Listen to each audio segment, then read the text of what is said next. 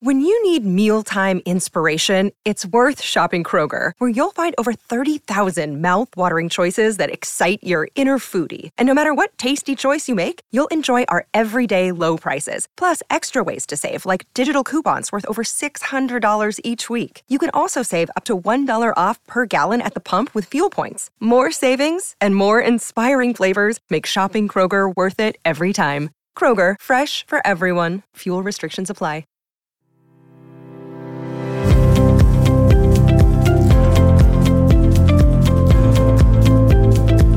When you conjure up an idea of what strength looks like, would it be physical muscles you'd see?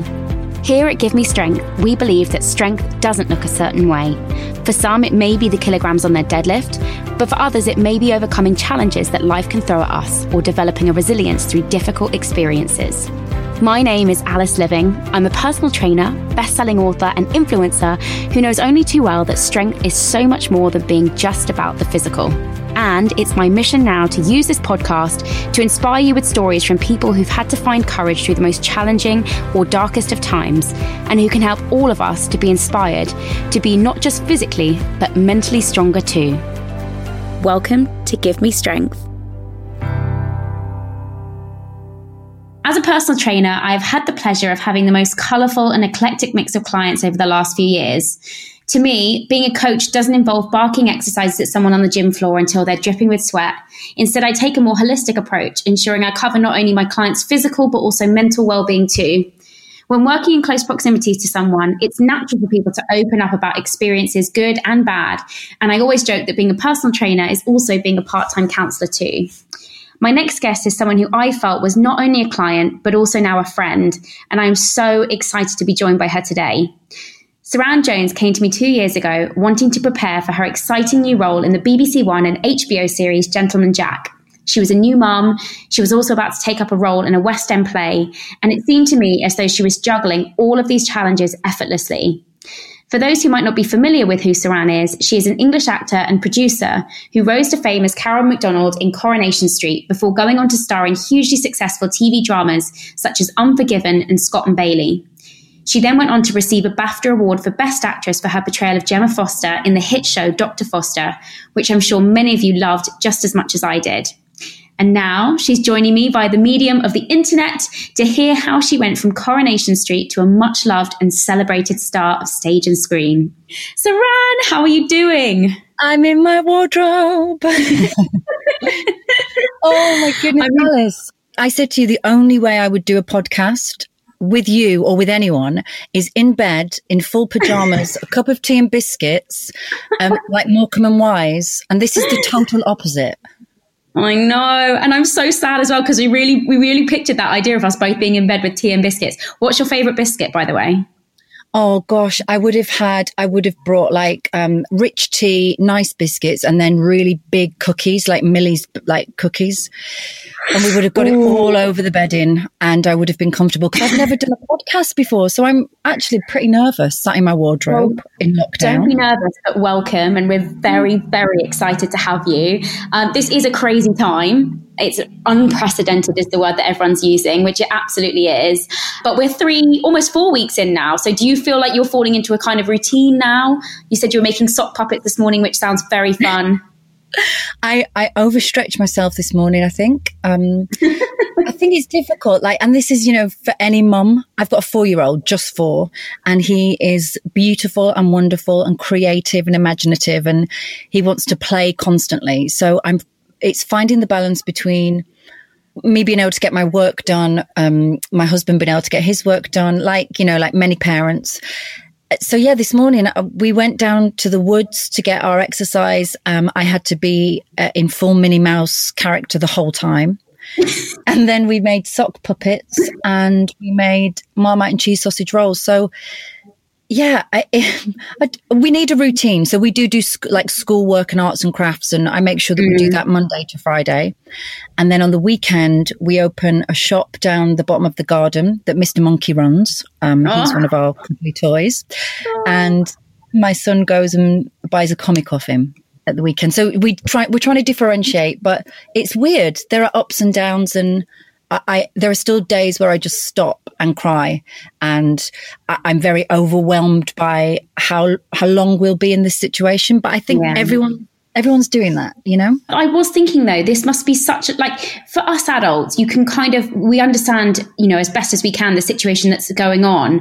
But I always think, and I have been thinking, for children, it's just so unsettling because they don't quite really understand, and everything's all a bit up in the air, and mum and dad are both home, or, everyone's around a lot more than they were. And it must be really strange, to suddenly, we were talking about how they're now not going to nursery and seeing their friends. That's just such a strange thing for them to try and get their head around. And I really feel for them. And as well, I think that as humans, 3-4 weeks in, we are starting to feel the loss of human contact and the social need that we all have as humans. And on our walk, on our exercise, sometimes we see some of his nursery friends, and it's really difficult because obviously they can't go near each other. So we're like, oh, hi, bye. Nice to see you. How you doing? And then we're kind of off, and it must be strange. And when we all come to integrate again, there'll be some issues to deal with, I think, as well as some beautiful moments of us all just hugging each other. I'm going to come and hug you. The biggest hug. I can't wait. Well, I guess with this podcast, we're trying to bring some light relief for people. And we want to know, well, I want to know anyway, the life of Suranne. For many of us, we see celebrities, we see you as though you've just kind of catapulted to success. And we rarely sort of acknowledge that there's so much hard work in the background that's gone into your ascent. Now, you described in an interview I read that you had a happy working class background. And what I would love to hear is how young Suranne, starting out on a little acting journey and your big dreams, how you went from that to landing a role in Coronation Street. So my name's Suranne Jones, and I'm now Sarah Akers, but Suranne came later when I had to choose a name for equity.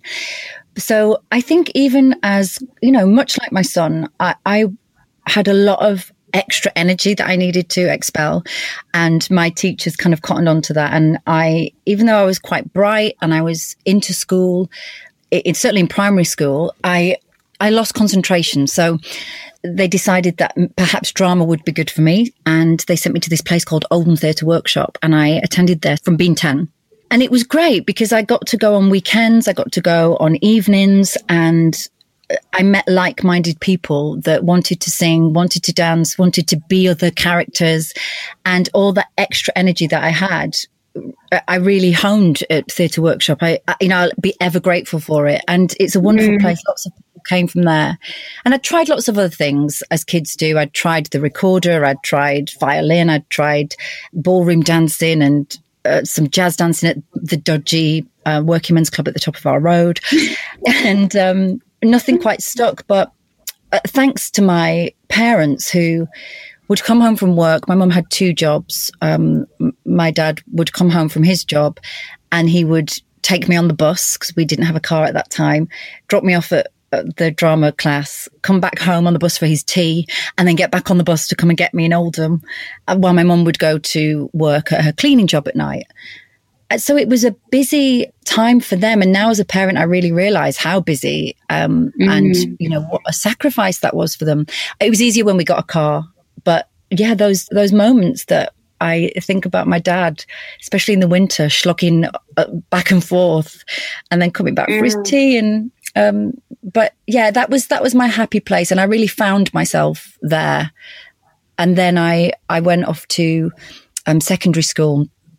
And then life became a bit more difficult, and it became more of a sanctuary because I was bullied at secondary school and I didn't have a happy time, but I still had Theatre Workshop, which was great. And I was doing shows and we were doing pro-am stuff at Oldham Coliseum. And I was doing like TV shows. There's a show called Whack 90 where I did an impression of Margaret Thatcher with Michaela Strachan. I think she was Carol Vorderman when I was like 11 or something. So I've been doing it for a long time, really. Yeah. There's so much of that I relate to. I had like an imagination that was, you know, I was always the one that was like creating all these games and families and people. And that's when I found acting. I remember going to this little like kids workshop called Through the Wardrobe, which is just, yeah, I've got such happy memories of it. And it was just that sense of escapism that, like, as a kid, to be able to go and be whoever you want to be and kind of have that freedom was just so nice. And I also have like really happy memories of drama as a kid. But you did go on to be hugely successful with your, well, you have been hugely successful with your acting career, but your first break, as I mentioned earlier, was on Coronation Street, and you burst onto our screens as Karen MacDonald.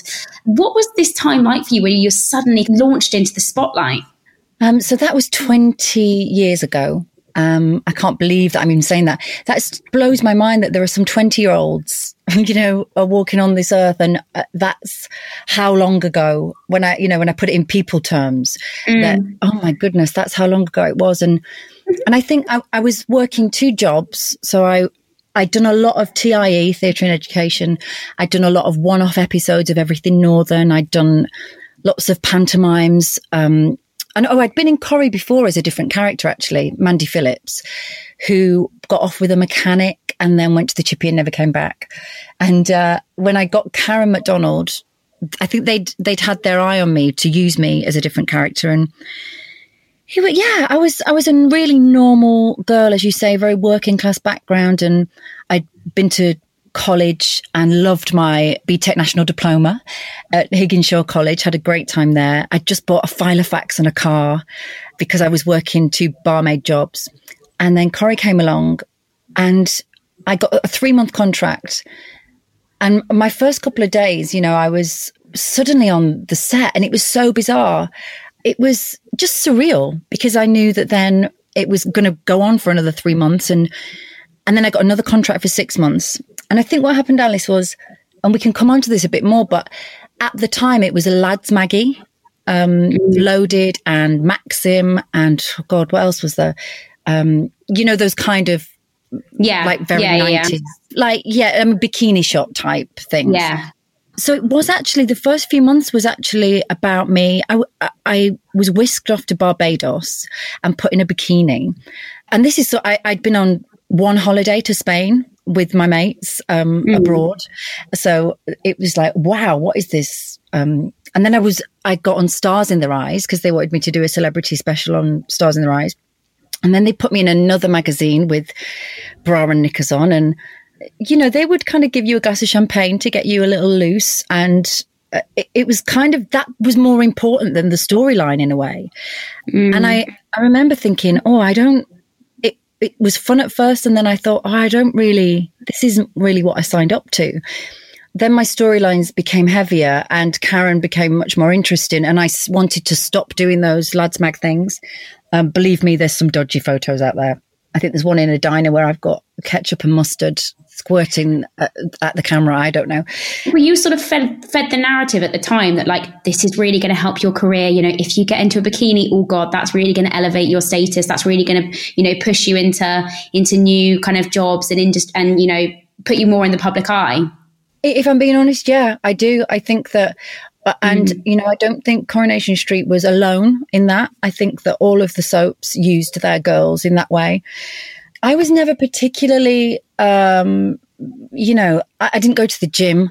I didn't know about good eating habits. I hadn't really thought about my body up until that moment. So I do think that suddenly you're asked to do all those things, and it creates the narrative of, oh, if you're good looking or you're sexy, you know, there was the Sexiest Female Awards and all that kind of stuff at the Soap Awards. So yeah, I mean, those seeds were planted in my head really early on, actually, until I became very aware that I was also winning acting awards and I was being used a lot and my character was becoming popular. And then actually the pull of that and the creativity became much more. But thank God that I felt like that, because there was no one there, the press office, there was no guardian for new young actors, and there was no media training. And I think there should be. I'm not sure that there is. Maybe there is now, but it was quite a shock to go from the girl that I was to then this kind of young soap star. Well, I think as well, it's kind of a sign of the times that, like, women were just sexualized. That was something that if you were a woman in the public eye, it was kind of expected of you that you would do those sorts of things. And I think, the Me Too movement has a lot to be thankful for in terms of, women recognizing that they don't have to take their clothes off to be successful, and that, that kind of casting room couch environment did exist. And, a lot of women weren't believed in that sense. And I'm not saying that happened to you, but I think, even just that you felt as though you had to do those shoots and do those things to somehow elevate your career just makes me so, so sad. You didn't have any hang-ups about your body before then, but as soon as someone thrusts a camera on you and starts making your body the focus rather than your talent, it's easy to see how you can start to then feel maybe a little bit more self-conscious about things and be a bit more aware about things.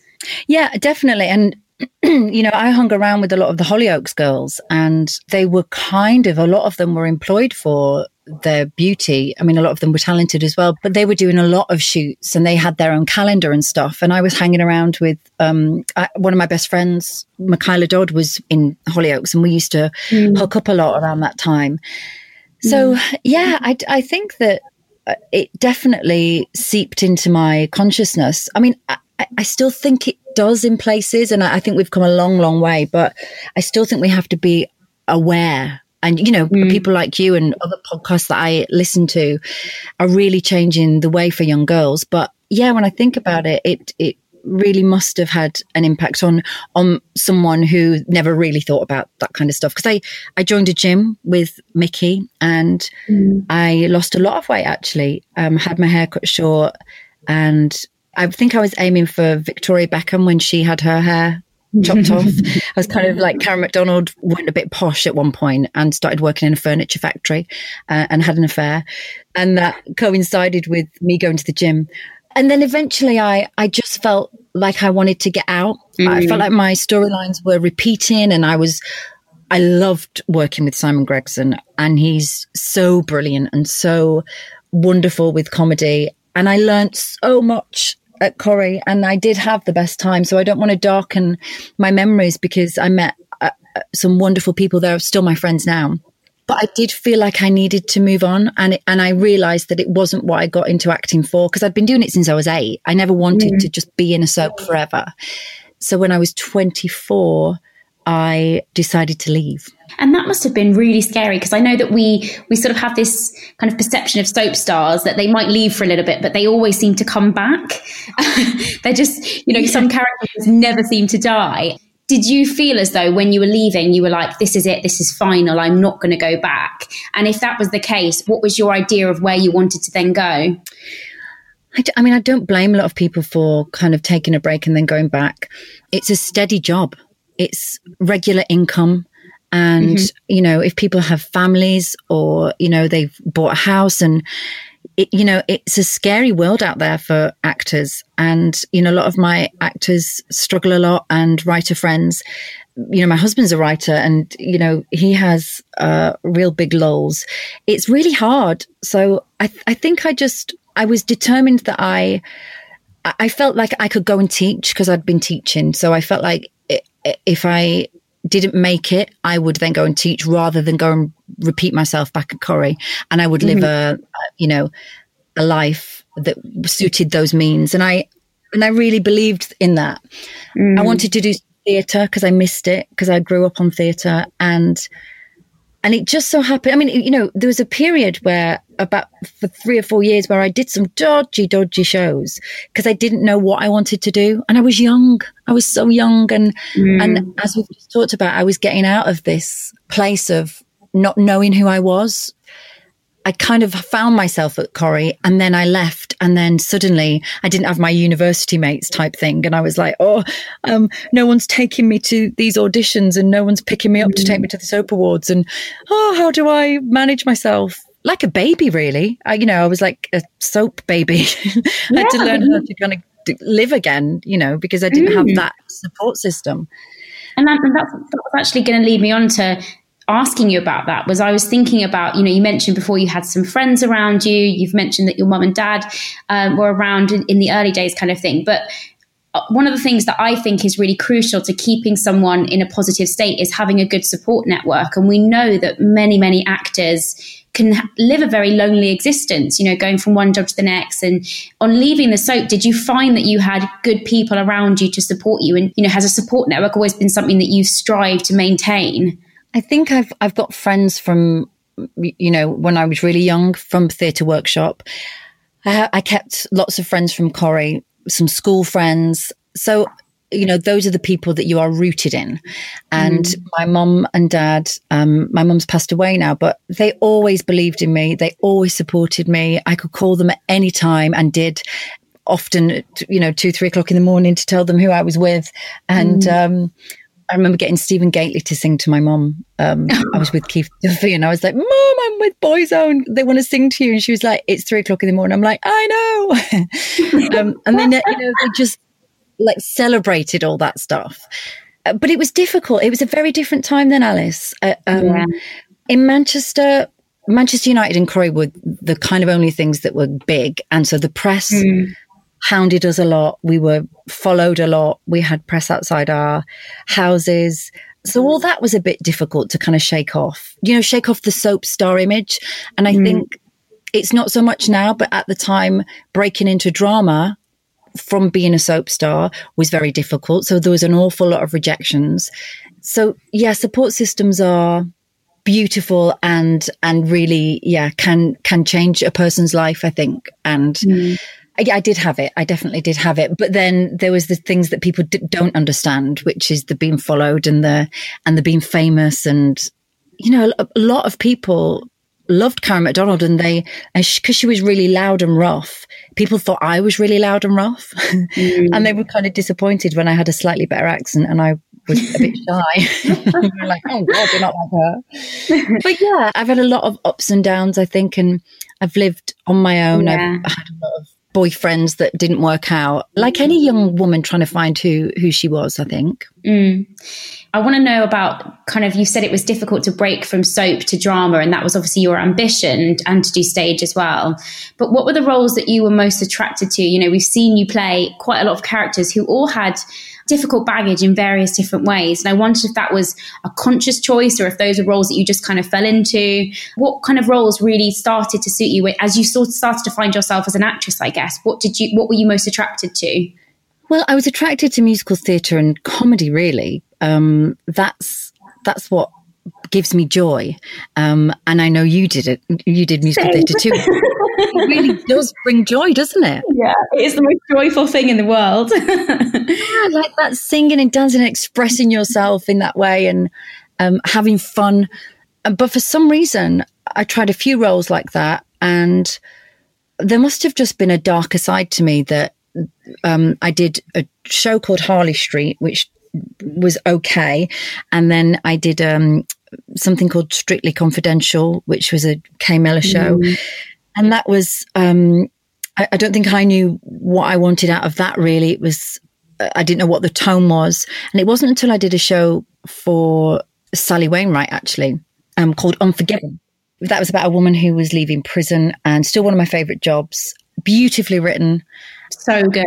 I mean, Sally's writing is fantastic, but the character, it allowed me to really play into my strengths, which was I wanted to immerse myself in a role and kind of become unrecognisable. And I think that was the first time I felt like I really felt like the character. Every day I'd go on set and I was Ruth. And then that was kind of picked up from the South Bank Awards, and they nominated me for a breakthrough artist. And, you know, this is years after I'd been in the public eye, and I was like, oh, wow, now they're saying I'm breaking through. How interesting. But that's when I started to find myself. And I still think about that time and think, oh, so when you finally find who you are and how you can celebrate your talents and connect with an audience, that's when you are truly breaking through to people. And I did then go on to quite a few dark roles. Scott and Bailey had light moments in it, and it's still got a really great fan base, and I loved that show. We did 5 years, and myself and Leslie and Amelia and Sally kicked that off as well. I love Scott and Bailey. Me and my mum used to watch it together.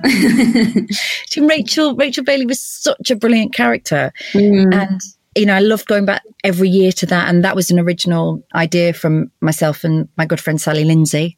And she ended up playing my sister because she was pregnant with her twins. So she couldn't play Janet. So obviously we got the brilliant Leslie Sharp.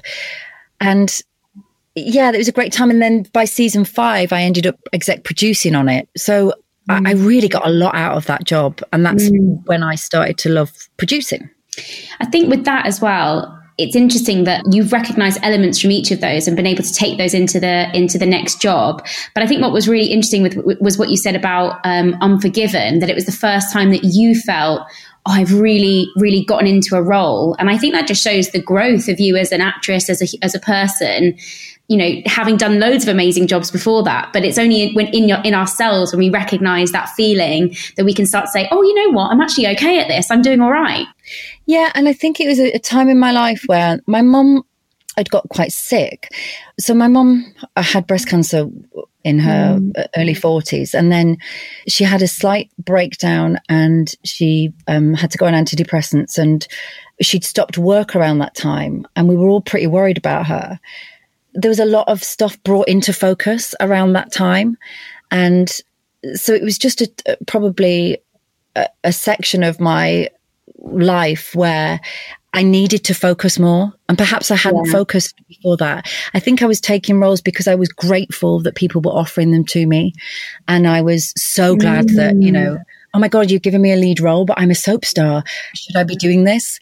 And there's a time when you have to stop being so grateful for just being let into the room and actually go, no, I'm worth this. You can invite me into the room and I will show you what I can do, and that you'll be pleased that you invited me in. And then I'll be grateful for the creativity that we've put into it together, rather than just being pleased that, like a people pleaser. There's a time when you have to just move on from that. And I think that was the time that I did that. I just got goosebumps listening to that. It's like, yes, you are worth it. Aww. And I think, it takes time for you to find that inner confidence. I know with myself, that sense of imposter syndrome is a recurring theme in my life, where I go for jobs or I go for things and I'm like, I don't deserve this. What am I doing here? Oh my God. And then sometimes you have moments where you're like, hang on a second, I've done all of these things and I deserve my spot, and whatever on this thing, just as much as anyone else. And I think, it's a constant battle for some people, but it's amazing that you started to recognize your worth and your value in that industry, and that you really took ownership of that. And I think that's such an empowering thing that, we all strive for, I guess, in life. If you have confidence in yourself and you believe in yourself, and really it's a recipe that, I read often on your Instagram as well, people see it and then they just trust you to bring the goods. And then because they trust you to bring the goods, it gives you more confidence. And that's where the magic happens, because everyone's starting to engage properly. Don't get me wrong, like you as well, I have days where I'm like, what am I doing? How am I even here? But if you didn't have those days, then you'd be a right arsehole, I think. Exactly. No, I agree. Now, Dr. Foster was one of the best bits of TV over the last 10 years, and you won a BAFTA for your role. Talking about seeing your value and taking ownership of your talent, that was a role that I thought you just shone like nothing else in. It was so special to watch and such a powerful piece of drama. What was it about Gemma Foster, the character that you played, that you were able to connect with and therefore play her so convincingly? I think by that point, I'd started writing myself. I'd started producing. I was really picking my projects. I'd done a lot of more theatre, so I was taking time out and being quite choosy. I changed agents after Corrie. So, we had really worked together on what kind of things we'd wanted to do. And Dr. Foster came along, and the script written by Mike Bartlett, who's predominantly a theatre writer, seemed so different. It was at the time when family projects, like stories about family or relationships, weren't very popular. Everything was kind of like crime dramas and big aesthetics or bigger pieces. So this small piece just about these two people and written by a theatre writer seemed so on TV. Yet it was also very heightened. So the challenge was, how do I make this story ping? And also the challenge for Mike and the producers, because it was essentially just about a guy who had an affair. And, you know, and then that spanned through all the episodes. But what it did was it spoke to me in a way that I knew it would speak to a lot of other people. People either have a fear of being left, or a fear of being cheated on, or have been cheated on, or know a story, or rely so much on their relationship and their home and their families to bring them happiness, that delving into a world where those things were blown apart was going to affect me and also the people that watched it. And I just believed that we could do that in a really interesting way. And Mike had this idea that he wanted to play it like Medea. So the whole point was that it was going to be this heightened roller coaster of a show. And it was just so different. And then after that, family dramas and dramas about relationships became really popular, because I think it just spoke to people and they knew it. They liked thrillers and they liked big cop stories, but they couldn't relate to them in the way that they could Gemma Foster. She was just such an amazing character that I think all of us could sort of have some element of being able to relate to. And I just think that whole storyline, you're so right. Some of it was very sort of normal. You know, we know affairs happen. What's so special about this one? But at the same time, some of it was so heightened that you were on the edge of your seat thinking, oh my God. And I just loved that kind of juxtaposition of those two things. I think it was amazing. She did all the things that like you would want to do if you found out that your husband was cheating with a younger woman. She didn't just think it, she did it. And I think that was the joy of the show as well. And, you know, she was bloody mental. As well as being gorgeous and, you know, and heartbreaking, because her husband had an affair and she believed in this marriage. She was also quite mental, and people do love that. So however Mike did it, it really spoke to people. And then to get a BAFTA at the end of it, I just had a baby as well. So I was sat at home with an 8-week-old baby and a BAFTA, and I was like, wow, this is a cool moment. We'll be back after this.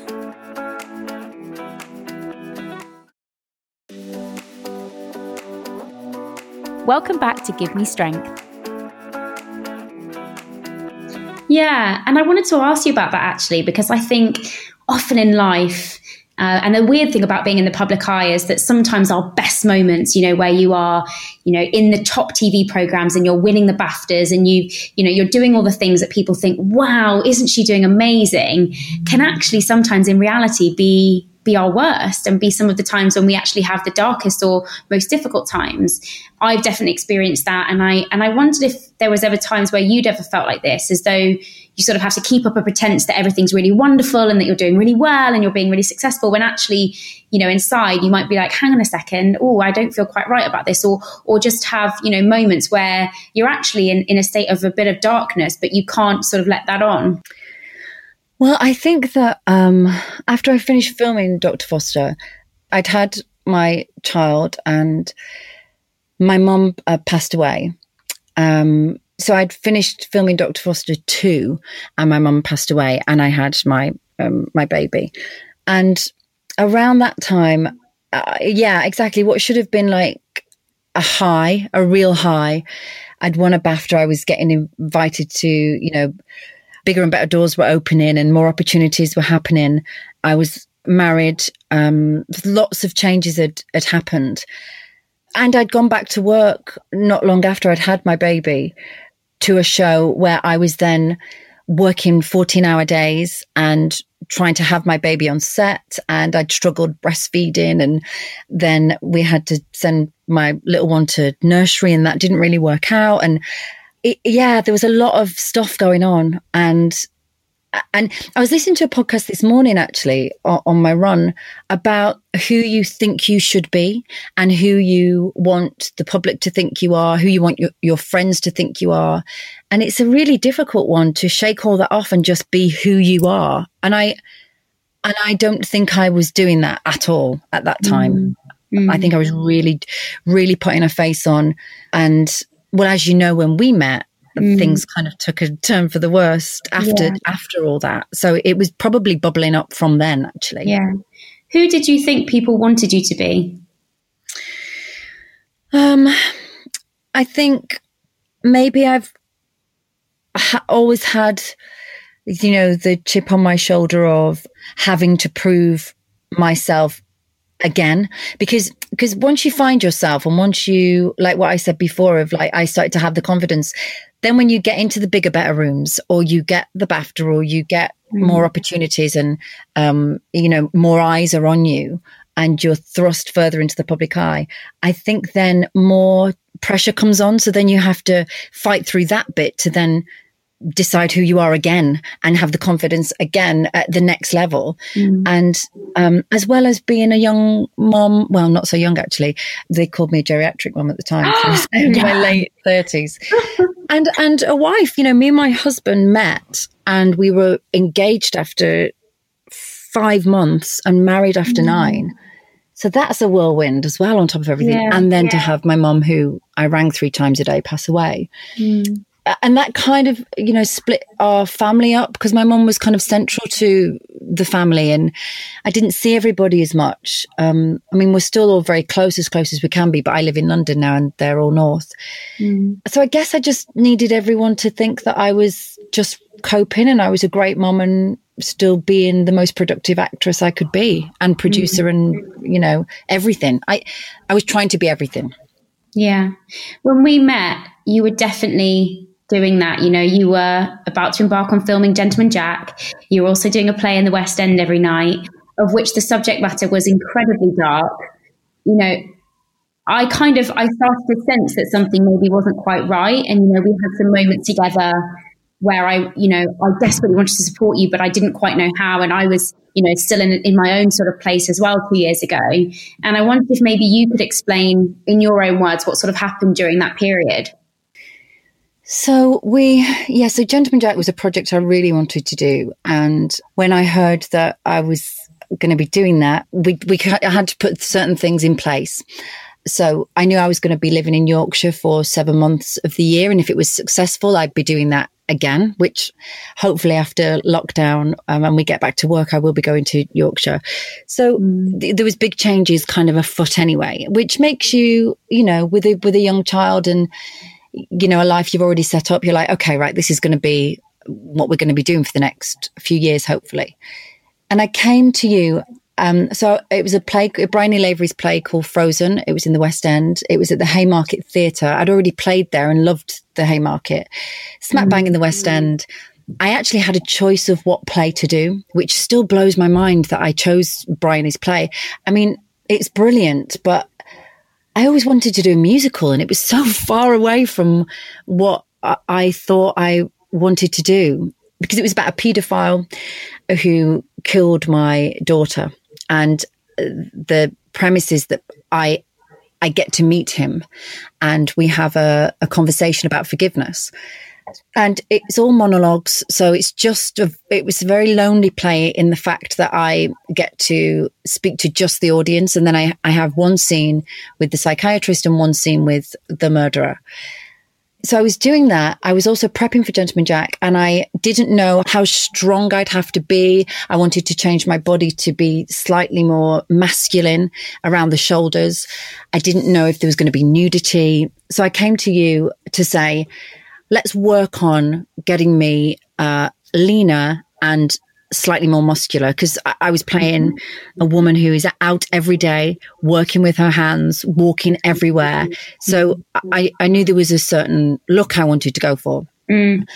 However, I was getting up in the morning to play with my son really early, and then I'd go to rehearsals, get the tube over to rehearsals across the other side of town, do a full day of rehearsals, just me and the director, because it was just monologues, so it was just me and him.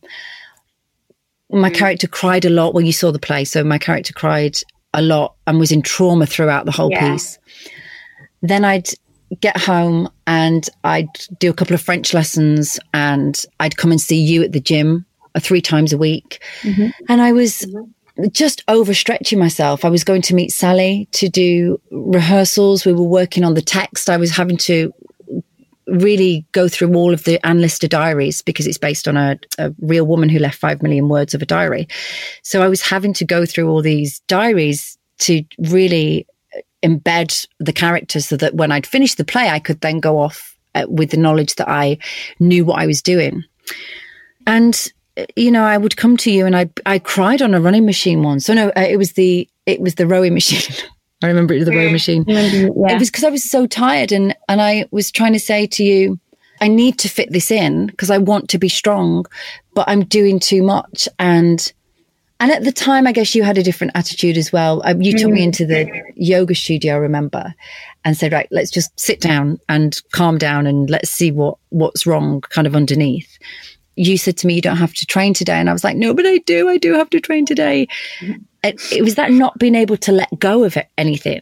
Yeah. And I guess people didn't understand what I was going through, because what I wasn't saying as well is I don't think I'm being the best mother. And also I'm really sad that my mum died and I'm living this fucking trauma every night on stage that's really messing me up and I'm just knackered. And then I had a collapse because I wasn't listening to my body. I had hallucinations, which are called episodes, where I was starting to see things because my body was shutting down. I'd done 90 shows. There were big groups of people coming to the show after to see me, and I had to stop them. So I was starting to say, could you come see me before the show for a cup of tea? Because I was so tired. And the paps were hanging outside the theatre, taking photos of me leaving every night, which was really doing my head in. Because I was like, I'm not interested. Go away. I'm just literally want to get in my car. And the pressure got to me until I collapsed in front of an audience of, I think it holds 1,500, 2,000, and collapsed on stage in front of everyone. Because I couldn't see. My vision had gone. It was really scary. That's kind of how we met. It is. And I think, you saying this is just the most incredibly brave thing. And I think often when we are going through something or we're experiencing something, it is so incredibly difficult to verbalize what we're feeling and to even be able to articulate, because often, and from what I felt like with you, you didn't even quite know what was going on. Sometimes our mind is doing one thing and we are trying to play catch up and discover what it is that it's trying to tell us or do. And it can be the most difficult and confusing thing. And actually only in going through something, having to then deal with those issues and then be able to look back, are you able to sort of recognize what was going on?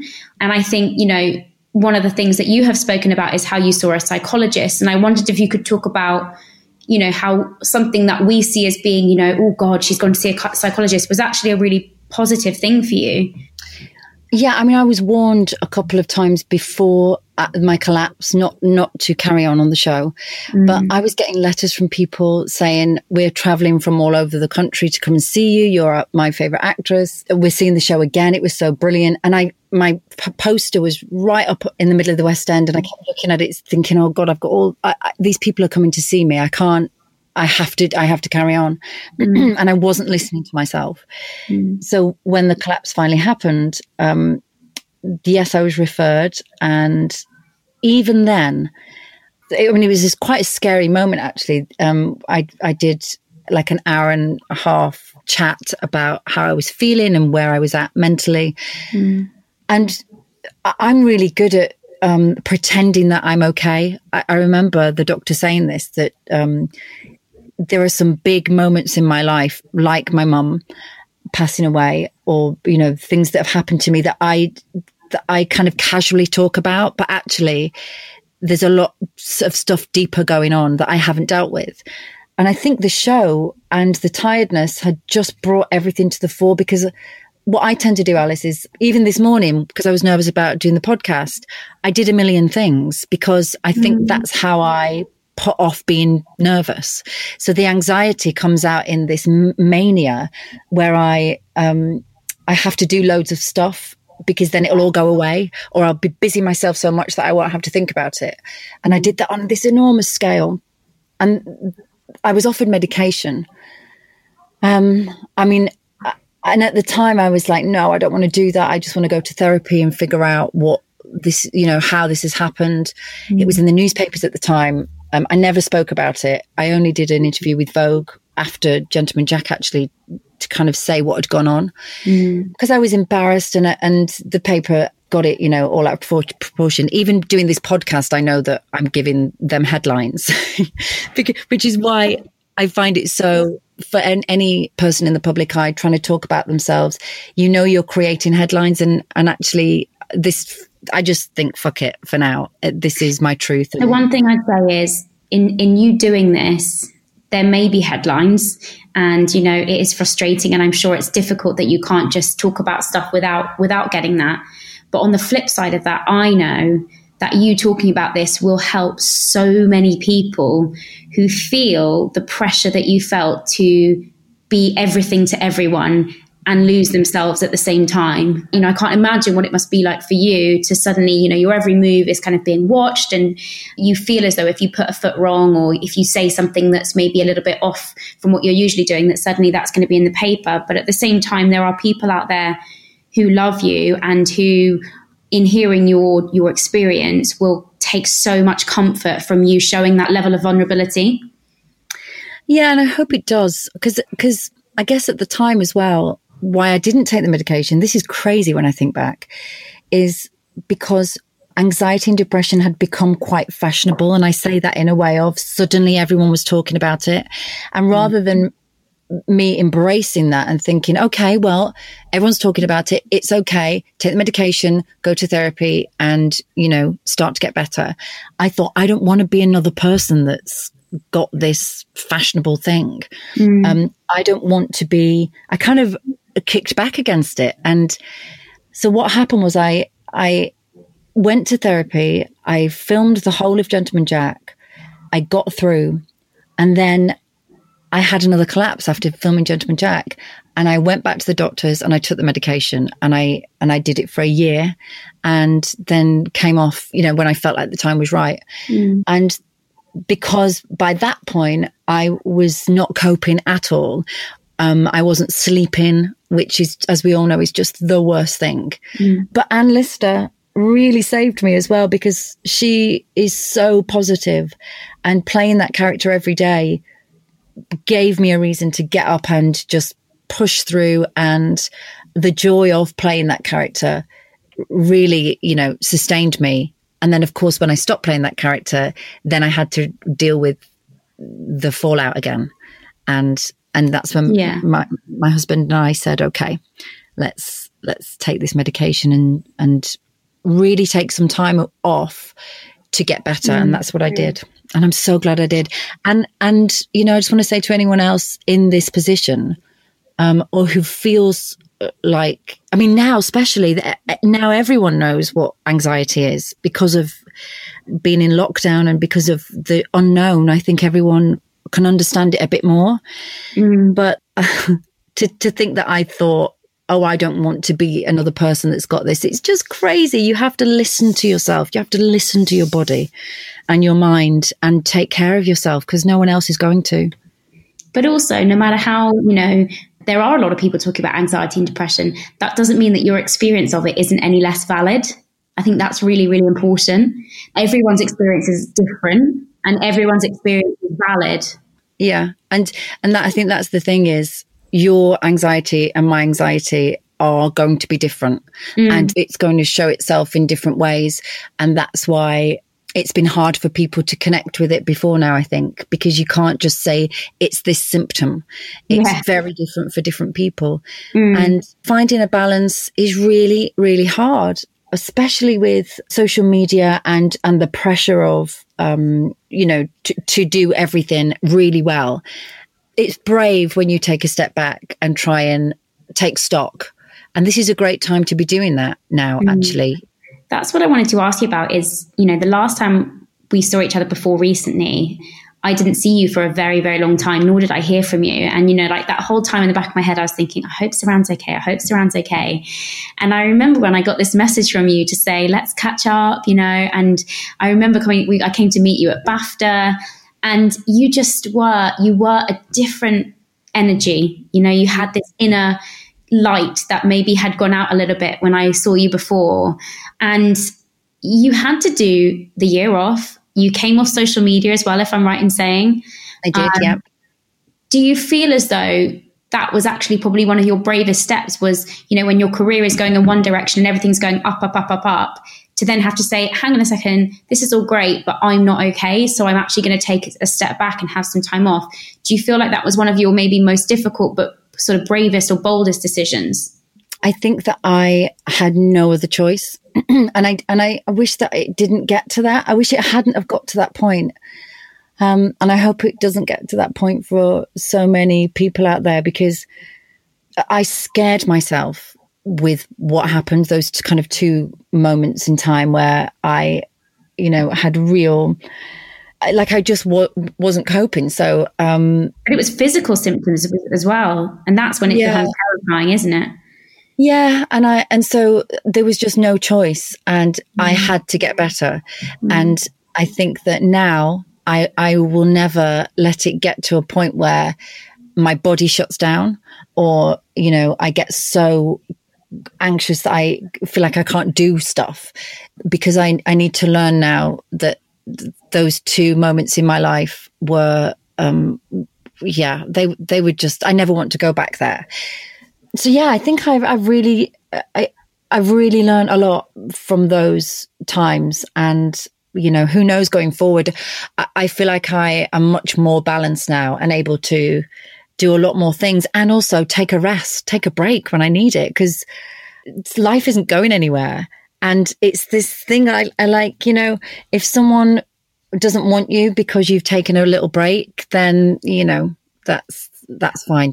I could not agree with you more. And I think that is so important, is that if you don't instigate change from within an industry, and I think this is something that we spoke about within the acting industry, is if you don't instigate that sense of change where there needs to be that pastoral care and that care for people's well-being above and beyond just how they perform on the job, then I think, nothing will ever change. So you leading the way by saying, I'm going to take a year off and get myself into a better place, and there will be jobs for me when I come back, I think is such an empowering thing.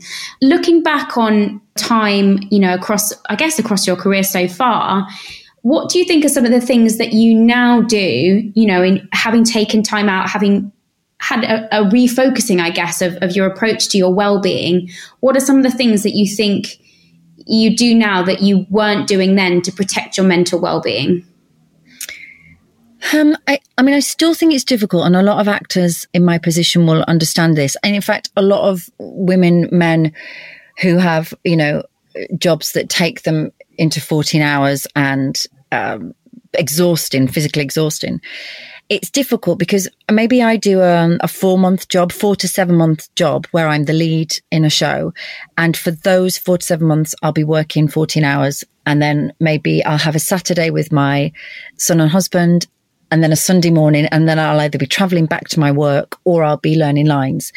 So I know that I have to look after myself within that bubble. That's still a really hard thing to do. What I now do is when I don't work, I have to make up for the time that I couldn't look after myself as well as I wanted to. So even though I'll have massages or I'll do yoga and I meditate and I really try to rest on my rest days, even though that's hard with a 4-year-old, I really try to take rest days, and my husband really encourages that. So it's kind of the times when I'm not working that I've learned that I don't have to do a million things. And I really want to, because I've just, my monkey mind, they call it, don't they? Where it's just like, you need to do stuff. You haven't been in contact with that person. You haven't seen your friends. I have to slow it down. And I've learned how to do that now. Yeah, I think, learning to say no is a very difficult thing to do, but so critical to our well-being. You're now a producer as well on a lot of different things, some of the stuff you're working on, and you have a lot of projects in the pipeline. As a producer, do you feel you come into it with the hindsight of, I need to look after my cast members and make sure that their well-being is, really important to the running of the filming and the show? Yeah, and I really try and look after young cast members as well. I really try to lead the way as a lead actress within the show. I think you set the tone. So I try to look after the cast. I try to look after the crew, and make sure that everyone's been treated well. And yeah, as a producer, we've bought the rights to Jane Couch's book, and we're taking our time on it. We're in development at the moment, but Jane has to have care because it's her story. So we're taking that into account much more than I guess I would have done having not gone through, what I've been through. It just gives you a duty of care of other people that you really invest in, I think. And I think it's so important to do. What are some of your non-negotiables now when it comes to keeping yourself healthy? And I know healthy is different to everyone, but in your version of what a healthy life looks like to you, what are some of the things that are your non-negotiables? I think that family time for me is the most important thing, because I'm away so much that our weekends are just for us. And I don't mean like the three of us just have to be together, but, we can go and see our friends, and we can have dinner, and we can go to, on play dates and stuff. But we have to be together and anchored, because those are the times when I feel most at peace and happiest, when I'm just being Jessie from Toy Story, or, he's been Buzz Lightyear, or I'm Minnie Mouse, or whatever. And my husband and I are sat on the sofa and reconnecting. A Sunday lunch has become really important, eating together when you don't get a chance to eat together. My son has just started to love gravy, and that's very important because I'm Northern. So this makes me really happy. And yeah, I think connecting with my family, my dad, and Lawrence connecting with his family is really important. And then us jumping in bed early, at least 3 times a week. And even if we've, a separate bed maybe, because there's stigma against that. But if we are not sleeping, or we are just tired, I need a good night's sleep, and I want to go to bed at 9 o'clock, and I don't want to put my earplugs in, or I don't need to be disturbed by snores, then that's okay too, to say, I just need my space.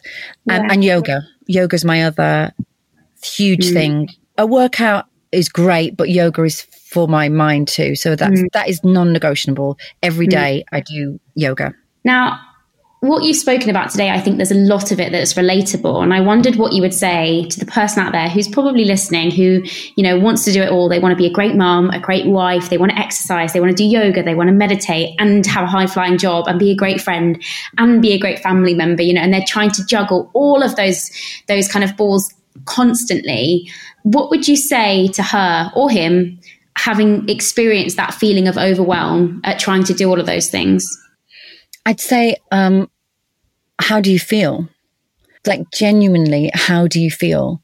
Because if you don't feel strong or happy, or you don't feel motivated in the right way, then there's something wrong, because that means that you need to fix something or change something, even if it's just for a couple of days till you get yourself back on track. But just tuning into how you feel is really important. And also, you don't have to be everything. You just don't. And it's better to be a really good something some of the time than grasping at trying to be everything. And gosh, just trying to be yourself. It's really difficult. Alice, you know this, especially in the public eye, but just for anybody, just who are you and what does that really mean? I'm still answering that, but I think those are the two things. How do you feel, and who are you inside? You just don't have to be everything. Yeah. Now, moving on to exciting projects that are coming up. You mentioned one that you're working on, but can you tell us about anything that you're really excited about working on over the next few months or years? Yeah, so I had to stop Vigil, which is a brilliant project from BBC, which is a cop show partly set on a submarine. Rose Leslie also stars in that, and Sean Evans. And then Gentleman Jack 2. So those are the two big things that after the lockdown, we're just talking about how we're going to finish one project and then get on to the other. The Jane Couch project that is through our company that we are writing, producing, developing.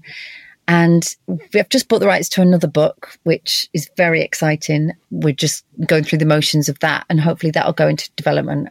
And those aren't projects that I'll necessarily be in, but it's just exciting that we've got those things that I can be behind the scenes and develop and really get into that. And then I'm talking to Dominic Savage, who did the I Am series for Channel 4, about doing one of those as well, which is very exciting. I think he's wonderful and a real gentle, kind soul. So who knows when we'll get back to all these things, but yeah, that's what the plan is. Fingers crossed you get to do the I Am, because I think that will be so special. I will look out for that, definitely.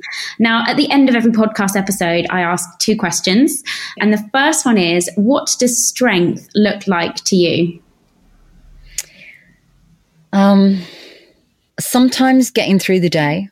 I think it can be, on my down days, strength is just getting through the day and knowing that at the end of the day, you did it. It can be as simple as that. And then the other thing is my mum, because she went through an awful lot and her body took an awful lot on, and she still lives and shines within me so brightly that her strength, and she was only 5'0". This little thing is still so powerful. So where did you get your height from? I know that my dad's side of the family, the women are tall on that side of the family. Because I'm 5 foot and that's pretty small, but you are really tall. I love that answer. And I think she'll be so, so proud of you if she can see what you're up to now. So that is just really, really special. And then my final question for you is, who in your life demonstrates strength the most? I guess I kind of answered that as in mum. But I'm going to go my husband as well, because he supports me in everything I do. Gosh, I could cry. How weird. Well, not weird, because it's normal. He's just always there for me, always supporting me. Very honest and truthful with his opinions, which I love. Again, I'm Northern, so I like someone being honest with me. Quite brutal at times, but it works. Yeah, he's pretty wonderful. I love that. And I know that, like, getting through something that you got through is only possible with incredible people to support you around you. Yeah, absolutely. So, Suranne, you are just the most special person. I wish I could hug you now, but I can't. But I just want to say thank you so much for being so open and honest, but also just sharing so much. Like you said, it's sometimes difficult for you to come out with these things because there also is the sense of where you are in the public eye, and talking about these things has implications. But I just think if we look at it in a positive way, sharing this stuff is so powerful and helps so many. And I'm so, so grateful that you have taken your afternoons to share with us. And yeah, thank you so much. I'm hugging my computer, and I think we've just got to think, fuck them, haven't we? Like, to those. So I'm hugging my computer and thinking, fuck them. Oh, thank you so much. And I will speak to you very soon, I know. Soon, darling. Thank you so much for listening to this episode of Give Me Strength. We appreciate any feedback you can give, so please do rate, review, and subscribe to the podcast, and come back next week for another episode.